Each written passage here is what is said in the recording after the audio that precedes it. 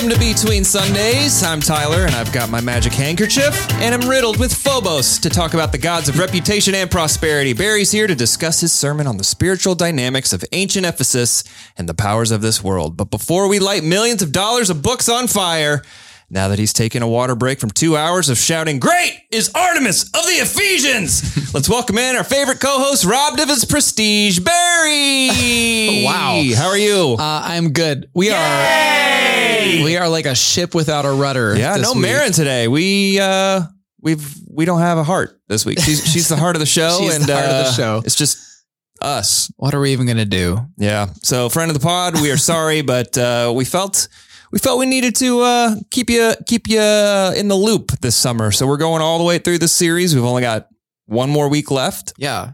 But yeah, no Marin. She's taking the week to be with family. So Barry and I are gonna crack wise on last week's sermon. But that was a great intro, by the way. Lots and lots of references. Yeah. Well, I always think I'm going to run out. Yeah. Because usually it's like, if you share a personal story, it's like I'm trying to do a mixture of mixing personal with scripture. But you had a lot of good stuff this week to pull from. So great is Artemis of the Ephesians. So we're good. I thought you were gonna clip the thing of me talking in Greek, but nope, took the English one. I was actually in my original draft. I almost had a little comment like, Tyler, don't add that to the podcast when I was chanting, but oh well. You did the fist pump and everything. Before we jump in, go follow us on Instagram. You can find us at Between Sundays Podcast. We're posting pretty regularly now. We've got some cool posts of like sound bites and clips over the years. And so we're just getting started. So go follow us. And there's more to come. I think a lot of cool stuff is in the works for this show in the months ahead. So we want to get it kicked off right with I just had an idea. I'm in the middle of my ad. Okay. Sorry. Keep going. At Between Sundays Podcast. Okay. All right. My idea was for the Instagram, we should do like a 10 video gallery of just audio clips of the top 10 sound clips that you use in the pod that people can pull up. Yeah. Vote.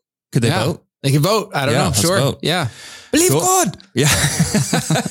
We had better start taking all this spiritual stuff seriously. Wow. Yeah, that's a good one. All right, Barry, what's new? What's going on? What's new? Geez, I forgot to prepare. I'm fine. Life is good. Life is fine. I mean, you cleaned out your barn. Oh, I was that's anticipating what's you new. talking about that. Oh, man. Which looks like a whole new place. It really does. So we've got this old rusty barn building thing on our property that has been one of those things that we keep looking at and thinking someday we're going to clean this bad boy out. Yeah. And Liv just went ahead and rented a dumpster, 20-yard dumpster. And 20 yards, big dumpster. What is that, like a semi? I don't know. It's 20 yards worth. Okay. 20 washing machines worth. So wow, it's big.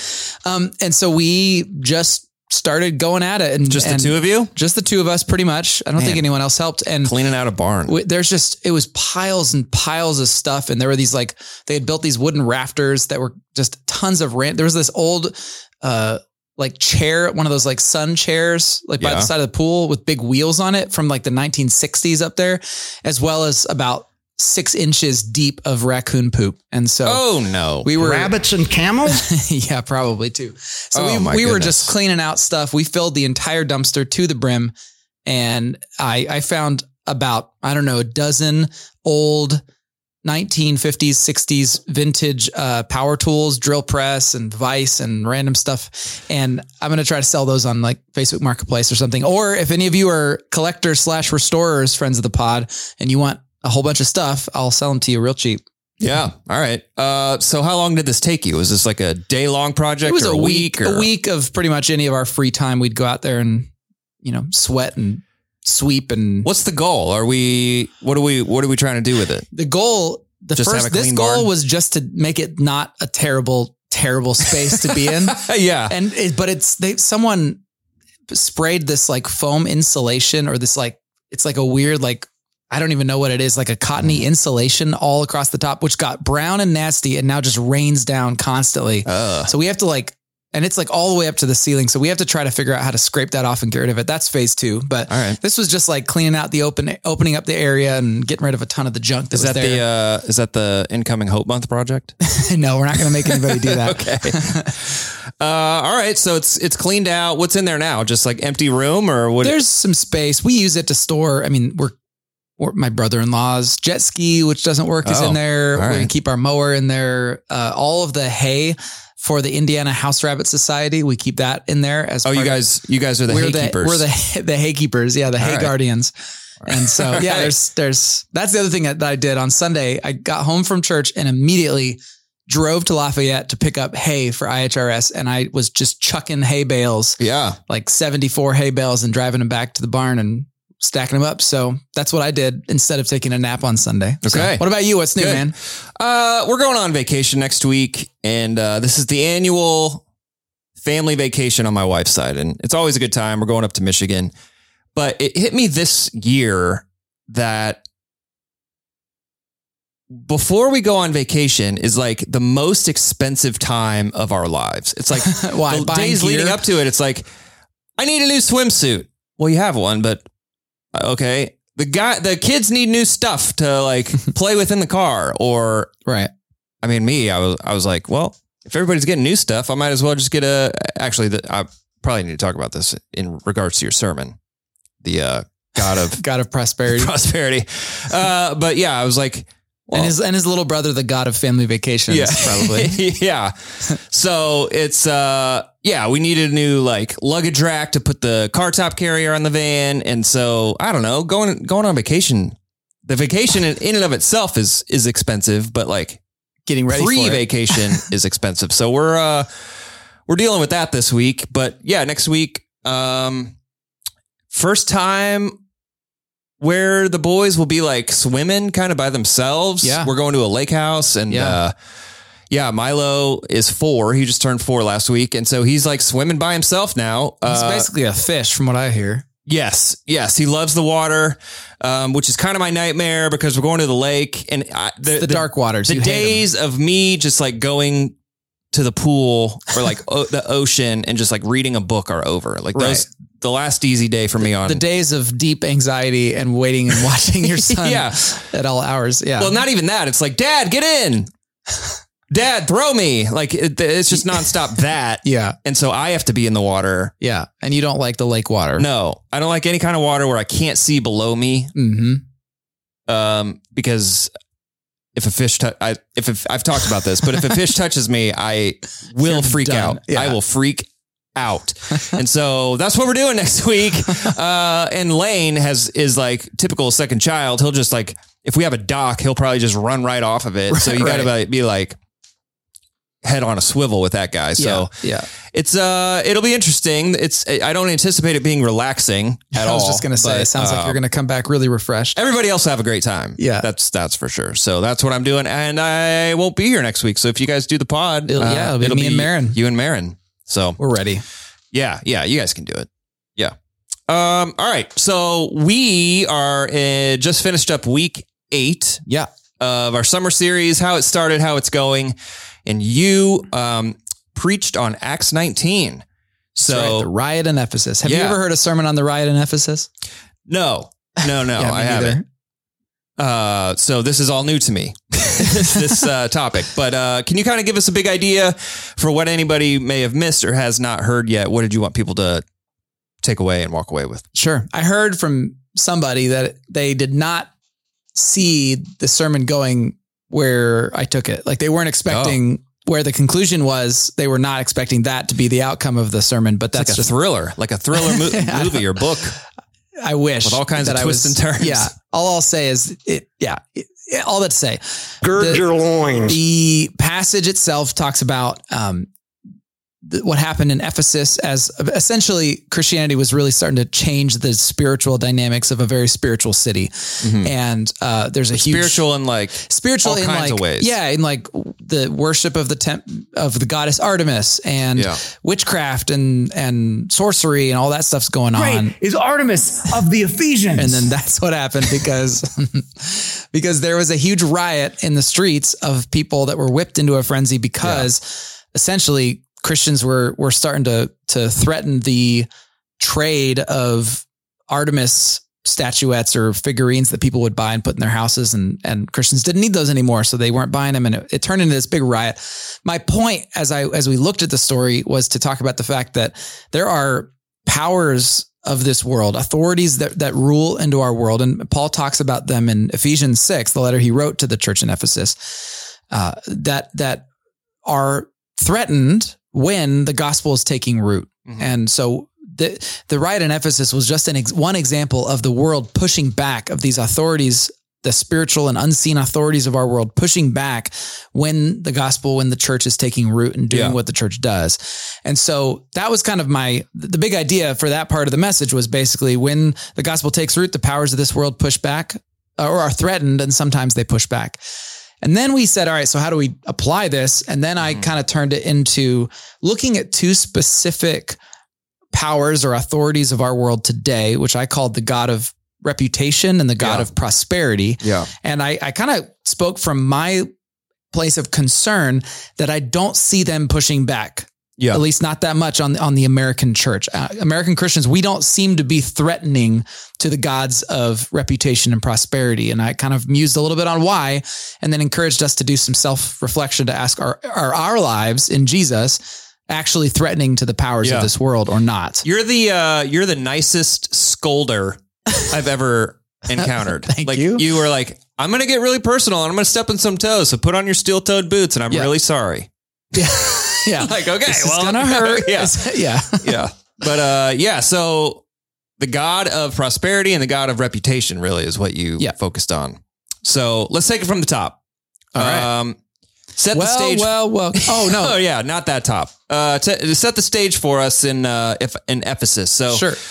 A lot of sorcery and dark magic happening here, which in 2021, when I'm thinking about sorcery and dark magic, I, of course, go to my board games. That's actually Harry Potter. Well, yeah. So actually, as I thought about this, I was like, they did that book burning. I'm like, sounds about right. Like book burning, possibly Harry Potter books. I'm sure there were some people who did that. There was a big movement when we were in high school where people would burn their non-Christian CDs. Remember that? Yeah. I never did that, but I also didn't listen to a lot of secular bands at the time. So sorcery and dark magic, not good, right? No, not okay. Traditionally, at least in the scriptural. But again, like I joke about Harry Potter, we don't have cultural understanding of witchcraft. If you go to somewhere like rural Kenya, where witchcraft is still, and sorcery and all that stuff and curses are all practiced, it's a whole different thing. And I would imagine if you were living in rural Kenya and you read the story of those sorcerers doing that, it would mean a lot more to us. We're just like, wait, so witches, sorry, what? That's kind of my take too. I'm like, what are we talking about here? Like sorcerers? Yeah.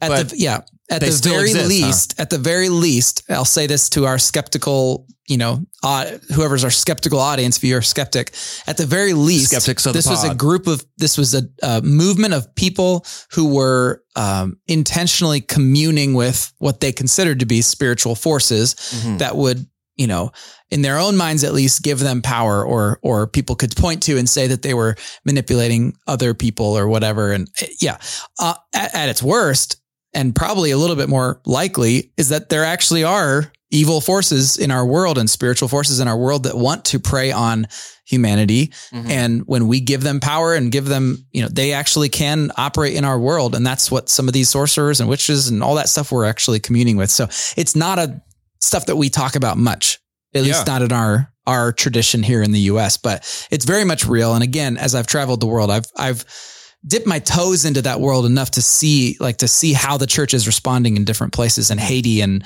in, Kenya and in India. And it's very real. I'll just say it's very real. So because it was very real, Paul comes, is it because of Paul that fear or Phobos falls on all the Greeks and Jews? Why did that happen? Specifically, the context is that it happened because there were these Jewish men, I think 7 brothers that were trying to cast out a demon.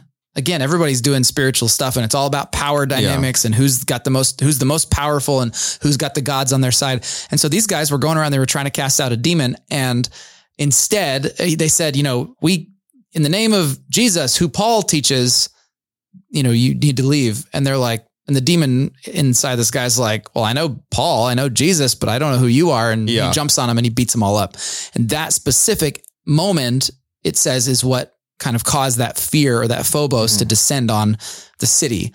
And that's in the context of Christianity putting down roots and growing. And so these sorcerers were like, I implied that these sorcerers were already Christians, but they were still dabbling in some of their sorcery stuff. And they're like, okay, that's it. We got to take this seriously. Yeah.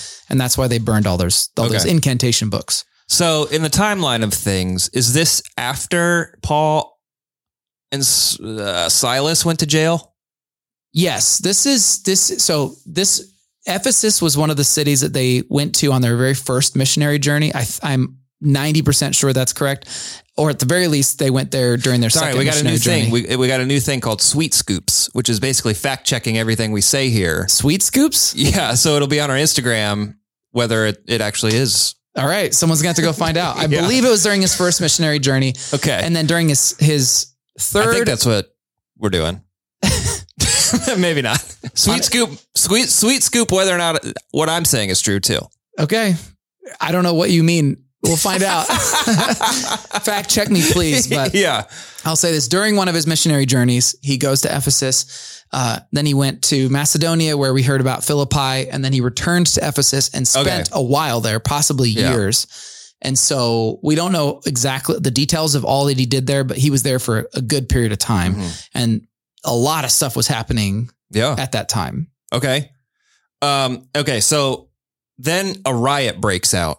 In Acts 19. And the story, as I'm reading about this after watching the sermon a couple times, like the story doesn't really seem to do justice to just how dangerous this riot seemed to be. Right. And so in the middle of it, it says Paul basically wants to like storm in and save his friends who have been taken to the amphitheater by the rioters. And it says the believers kept him from going in. Right. Maybe for fear of his life or whatever in verse 30. So my question, and then some city officials that were Christians, presumably they were like, Paul, you better not go in. We know how these crowds can be. We've seen riots here. Like, don't. So it's not just the other believers. It's like city officials themselves are like, please don't go. Yeah. This is going to be bad. So it just says believers. And as I'm looking at this, I saw like a little, what do they call it? Footnote. Sure. Where it's like Romans 16, where he's like talking about or giving a shout out to Priscilla and Aquila, which we talked about last week or something on the show, giving them a shout out. And he says, tell them hello. And they once risked their lives for me. Were the believers who kept him out of this riot, was that Priscilla and Aquila?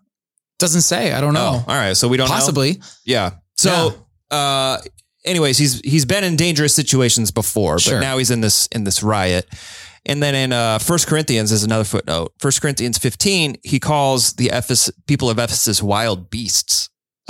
So bad news, bad situation. And then in 2 Corinthians, he says that they were crushed and overwhelmed beyond their ability to endure, and he thought he'd never live through it. And I assume he's talking about the riot in Ephesus. That maybe a part of it. There's definitely some other stuff that went on in Ephesus that we don't have a clear understanding of. Yeah. It's bad stuff. Well, yeah. And it could have been emotional stuff that he faced. It could have been rejection. It could have been, opposition from other teachers that were teaching different things. Or as N.T. Wright believes, it could have actually been a period of time in prison.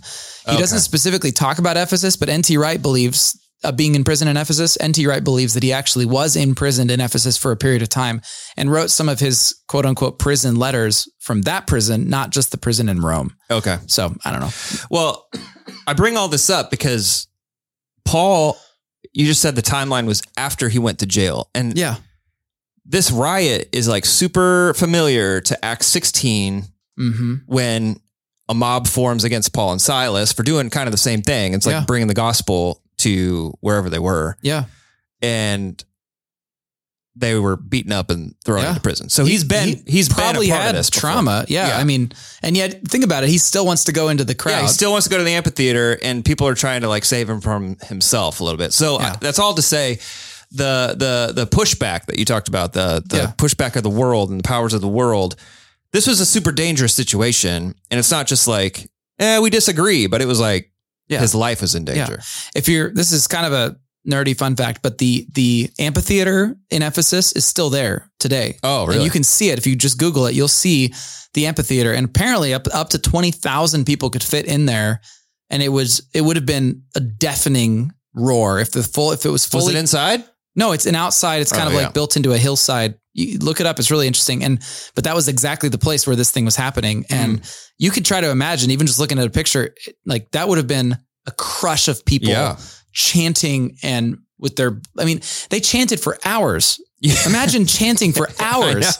You got to be so riled up. Great is Artemis of the Ephesians. Megale, Artemis Ephesion. Yeah, it would have been wild.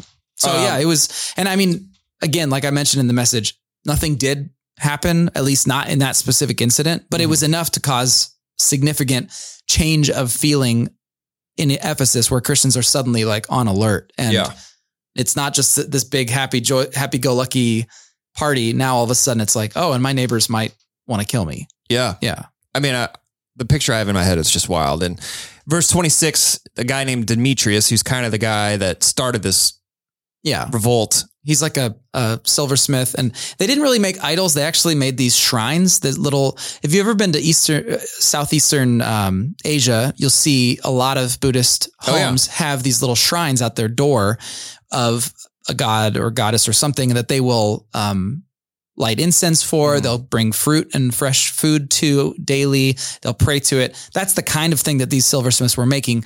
And what they were doing is making these little mini versions of the Temple of Artemis, which was, like I mentioned, one of the ancient wonders of the world, 4 times bigger than the Parthenon. It was a huge deal. Yeah. And so they would make these little mini shrines. And so people could take the Temple of Artemis home, put it in their homes. And that was what they were praying to. So it's not really accurate to call it an idol, even though I did a couple times. It's a shrine, but whatever. Well, he's kind of the one that starts this whole thing. And he says, Paul has persuaded many people that these handmade gods aren't real gods at all. Yeah. And so I started wondering, are there voices today kind of telling us, you know what?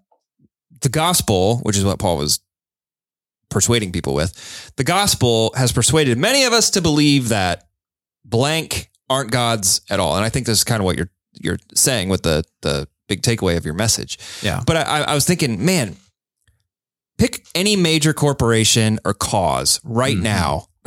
Yeah. And they tells us that we are the gods. Like Tyler deserves the tank top for vacation. So he ought to go get it. Right. Or pick a cause right now that tells us that we are what's most important in this world. And the CEO of Nike comes out and says, and these Christians are going around saying, just don't do it.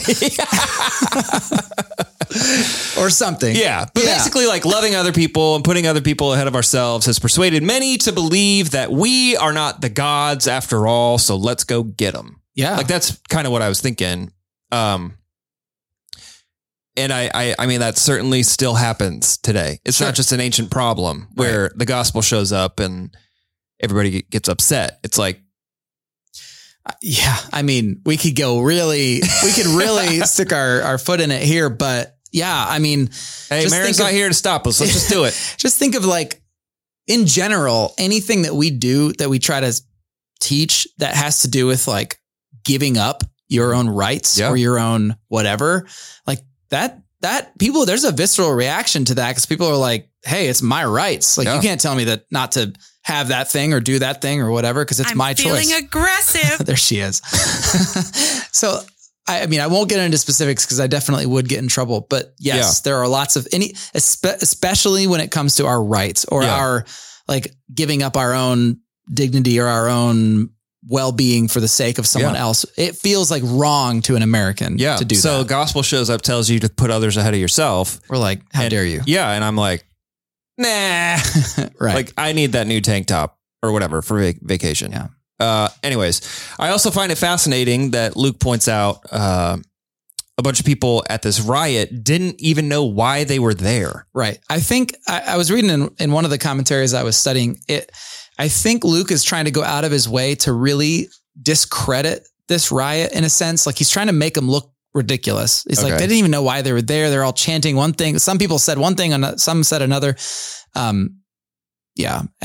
But he's just trying to make it like clear, like these guys they're out of their minds. They're just, and the little detail I didn't get into in my message, but you see it, that says the Jews put forth Alexander to explain what was going on. Context implies that Alexander was a local artisan because it wasn't just the idol makers. It was people who were in similar trades. He was a local artisan, but he was Jewish, not Christian, just Jewish. And they put him forward. He's going to explain and basically say, look, this isn't the Jewish people. These are the Christians. They're not like us. They're different. Yeah. But because he's Jewish, the crowd is so anti-Semitic, they shout him down. Yeah. And so the crowd is just bloodthirsty. Like they're not thinking logically. Yeah. Yeah. So I've thought, how many times do I not know why, like cause of the day or whatever? Sure. Like, whether it's Twitter or offline, like it's like, hey, what's all this commotion about? Oh, it's about that. Right. Well, now I'm in, and now I'm part of the problem, or now I'm angry too. Yeah. So, I don't know. I'm just I'm trying to picture what this looks like in 2021. Sure. And it's like, how often are we doing things or saying things without really know what we're doing or the impact that they're having? And so when Luke says people there didn't even know why they were there, they were just part of the commotion, but they were like, what are we doing? And now they're swept up. Yeah. So this very dangerous riot that Paul and others risked their lives for, which is important to me because when talking about threatening the powers of the world, the gospel is something worth risking our lives for. And you brought up the God of reputation, the God of prosperity. We're going to get there, but like, I don't know that I've ever been in a position to have to risk my life for the gospel. And I certainly wouldn't risk it, I don't think, for reputation. Maybe I don't know. Maybe I would. Maybe I do that and I don't know it. But so it's just fascinating to me that how dangerous of a situation this seemed to be. Mm-hmm. Some people didn't even know why they were there. But it was like, we're here and we're risking our lives to do this. Right. And I hinted at this in the message, but this to me is a bit of a prelude of what's to come. Yeah. When Rome, the ultimate power, the ultimate God of their world, when that empire began to be threatened by Christianity, like that's when the real persecution began. We're talking, like I said, burned homes and torture and mass execution. And so at this point, was Christianity on Rome's radar? Yes, in the sense that Judaism was on Rome's radar as this kind of odd sect of monotheists, that people in most Roman cities, there'd be this small little contingent of Jewish people, and they usually just kind of rolled their eyes and said, fine, do your own thing. Just don't rock the boat too much. Yeah. Which is why it was such a big deal that in Israel, there kept being these revolts, these Jewish revolts that Rome just finally clamped down on in AD 70. But yeah, around this time, Christianity was just this like Jewish sect. But in the days after Paul, like in like the 100s AD, that's when it started to really turn into a major force, because enough people were joining the movement that it was starting to really mess with, like in Ephesus, it was starting to mess with the actual trade.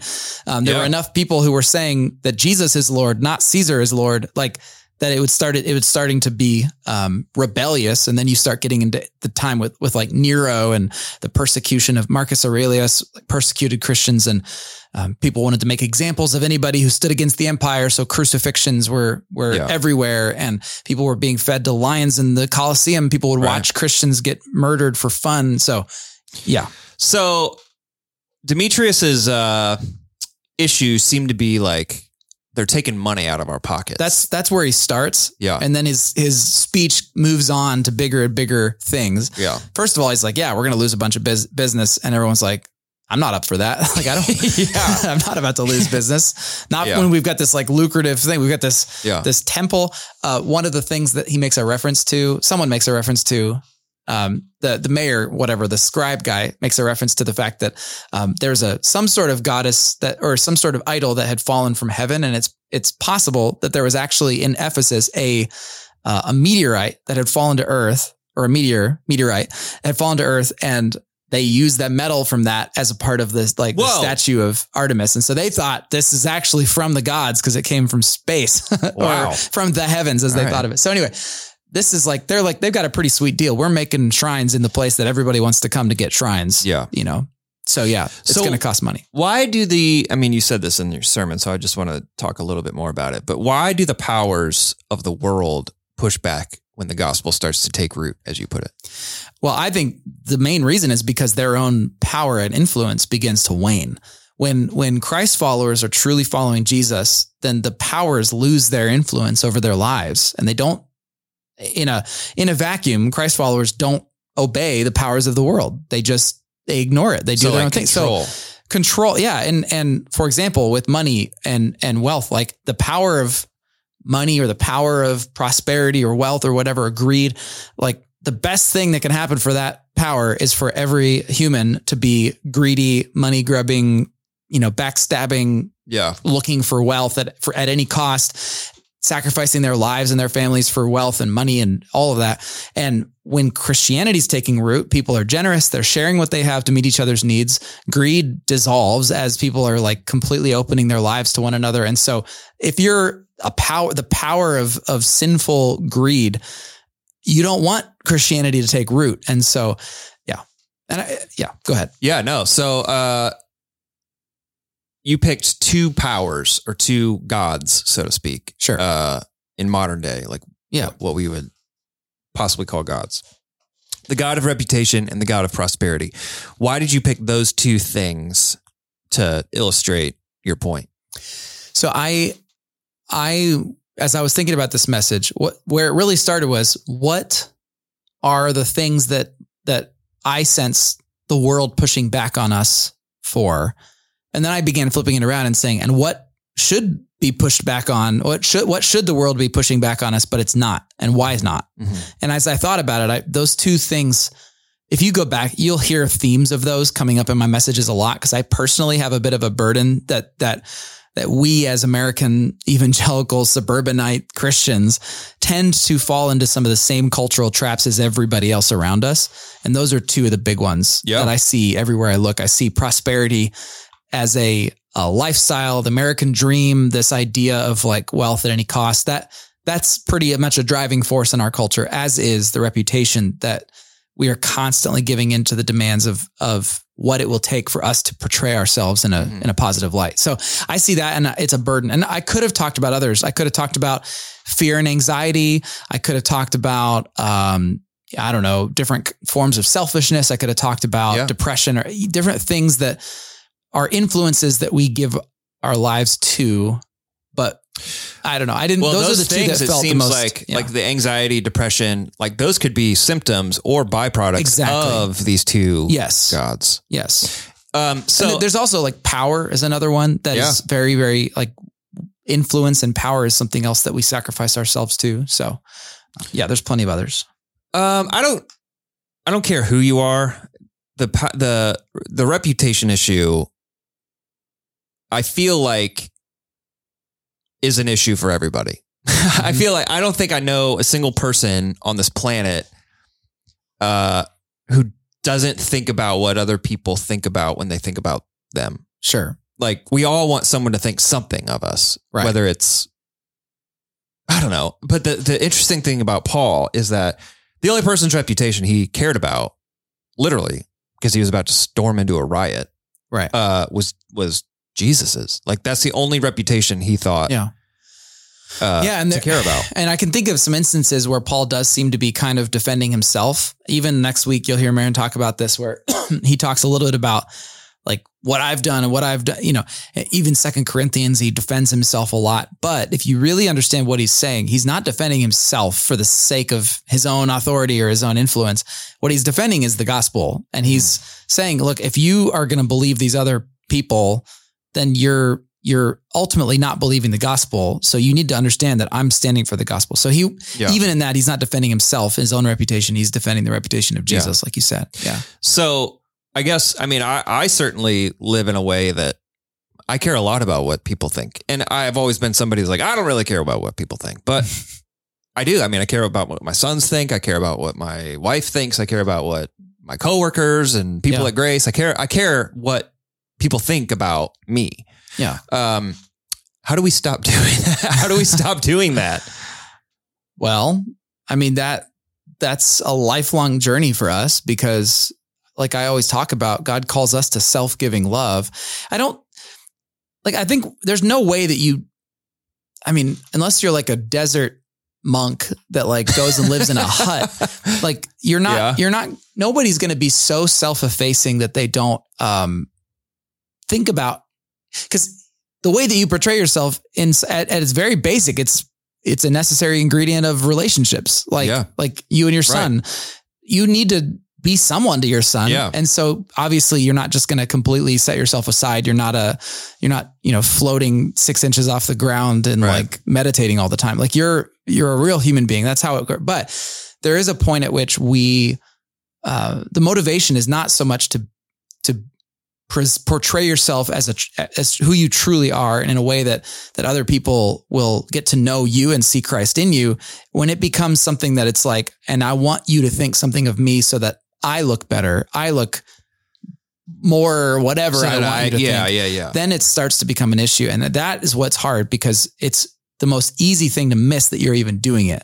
And I wrestle with this all the time, because sometimes I'll do something and I'm like, I'll do something and be like, that was really humble of me. And then I'm like, no, wait, that's the problem. I'm wanting other people to think that I'm humble. I put it on Facebook and I got like 200 likes. Yeah. That is the best. Great example of this. I had, this one Grace attender, she came up to me after service and said, wow, that thing about reputation, that was speaking directly to me. I'm constantly using this like Snapchat filter, which makes me look better or something. Oh yeah. And she's like, even my kids know when I pull out when we're going to take a picture as a family, I've got to pull out the Snapchat filter. And she's like, hold on, let me get my filter ready or whatever. And she's like, and I'm going to stop using that. And then she's like, oh, and you know what I just thought? I was going to post on Facebook that I'm going to stop using that filter. And she's like, it's still happening. Yeah. So it's like layers deep of this, but I think the first step is just paying attention to the fact that we're wired this way. Yeah. Cause even just asking yourself, why am I posting this thing? Or why am I saying this thing? Or why did I walk into the room and then tell that story? Yeah. Whatever. Yeah. It's more self-evaluation. And then, God of prosperity. What does this mean? And is it possible for me living in Hamilton County today to surrender my wealth and possessions to Jesus?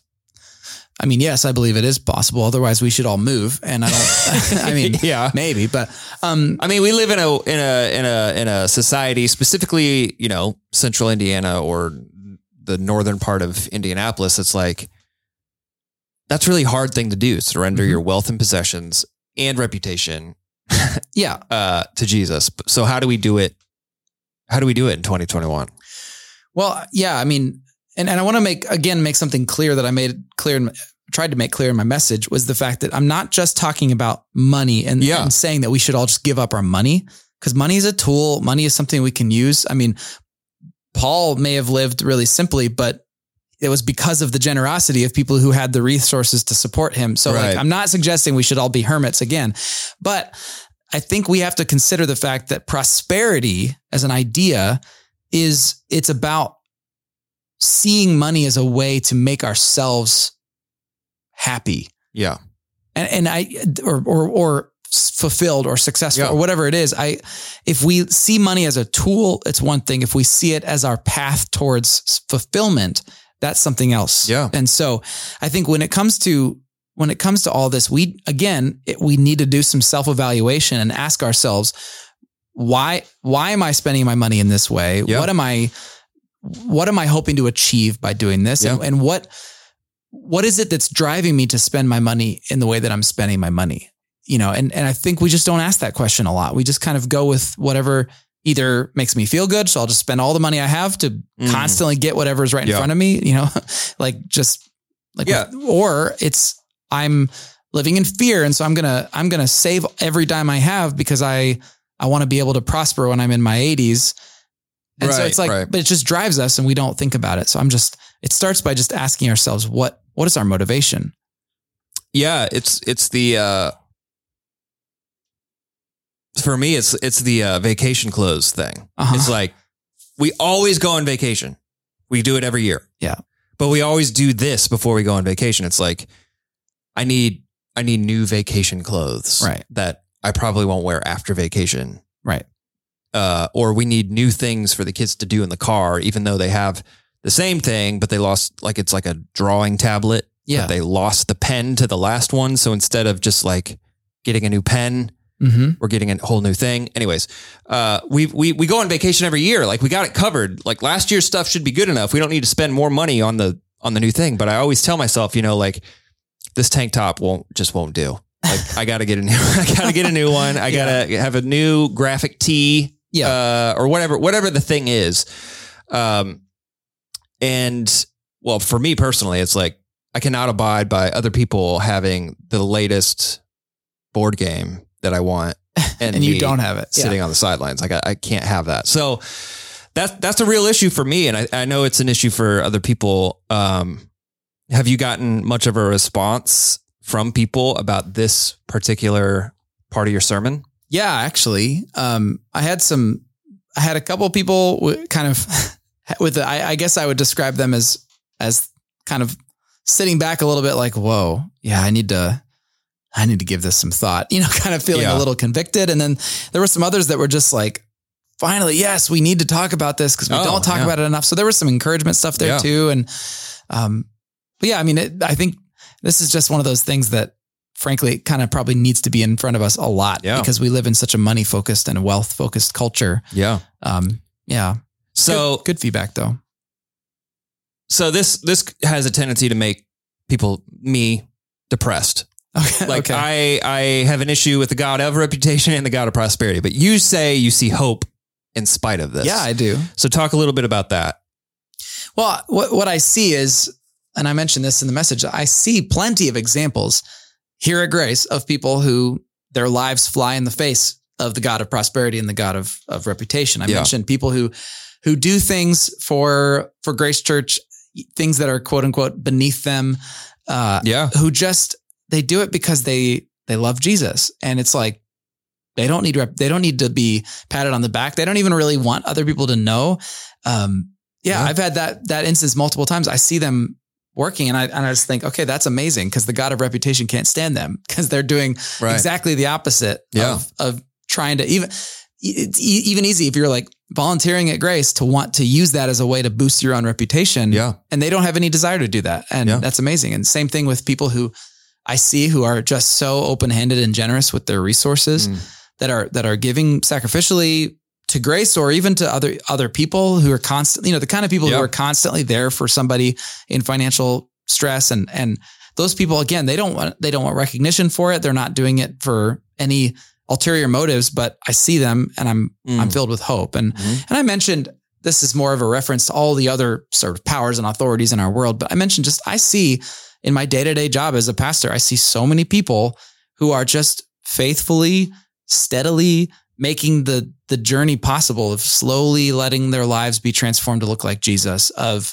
slowly dismantling the power and authority of these spiritual forces in their lives. And they're setting aside greed and they're setting aside lust and they're setting aside all these things for the sake of the kingdom. And I see it happening. And I think that as this community continues to grow in this, as we continue to support one another in growing in this way, it's going to be something that will lead to the community taking notice. Yeah. And it won't be long before the powers start to push back. And I would love for that to happen because it's an indication. Anytime we get any kind of opposition to our work, it's actually a bit of an encouragement because it means we're probably on the right track. Yeah. So I'm hopeful because I ended my message this way and I was like, the powers of this world, when I look at you, Grace Church, well, what did I say? I said when the gospel takes root, the powers of this world are threatened. And Grace Church, when I look at you, I think they're starting to sweat a little. Yeah. I said that. And on Saturday night, I was also really sweaty myself. And I was like, wait, does that make me one of the powers of this world? Well, no, but we can do this. We can, guys. We can do this. Yeah. Where do we go next? Oh man.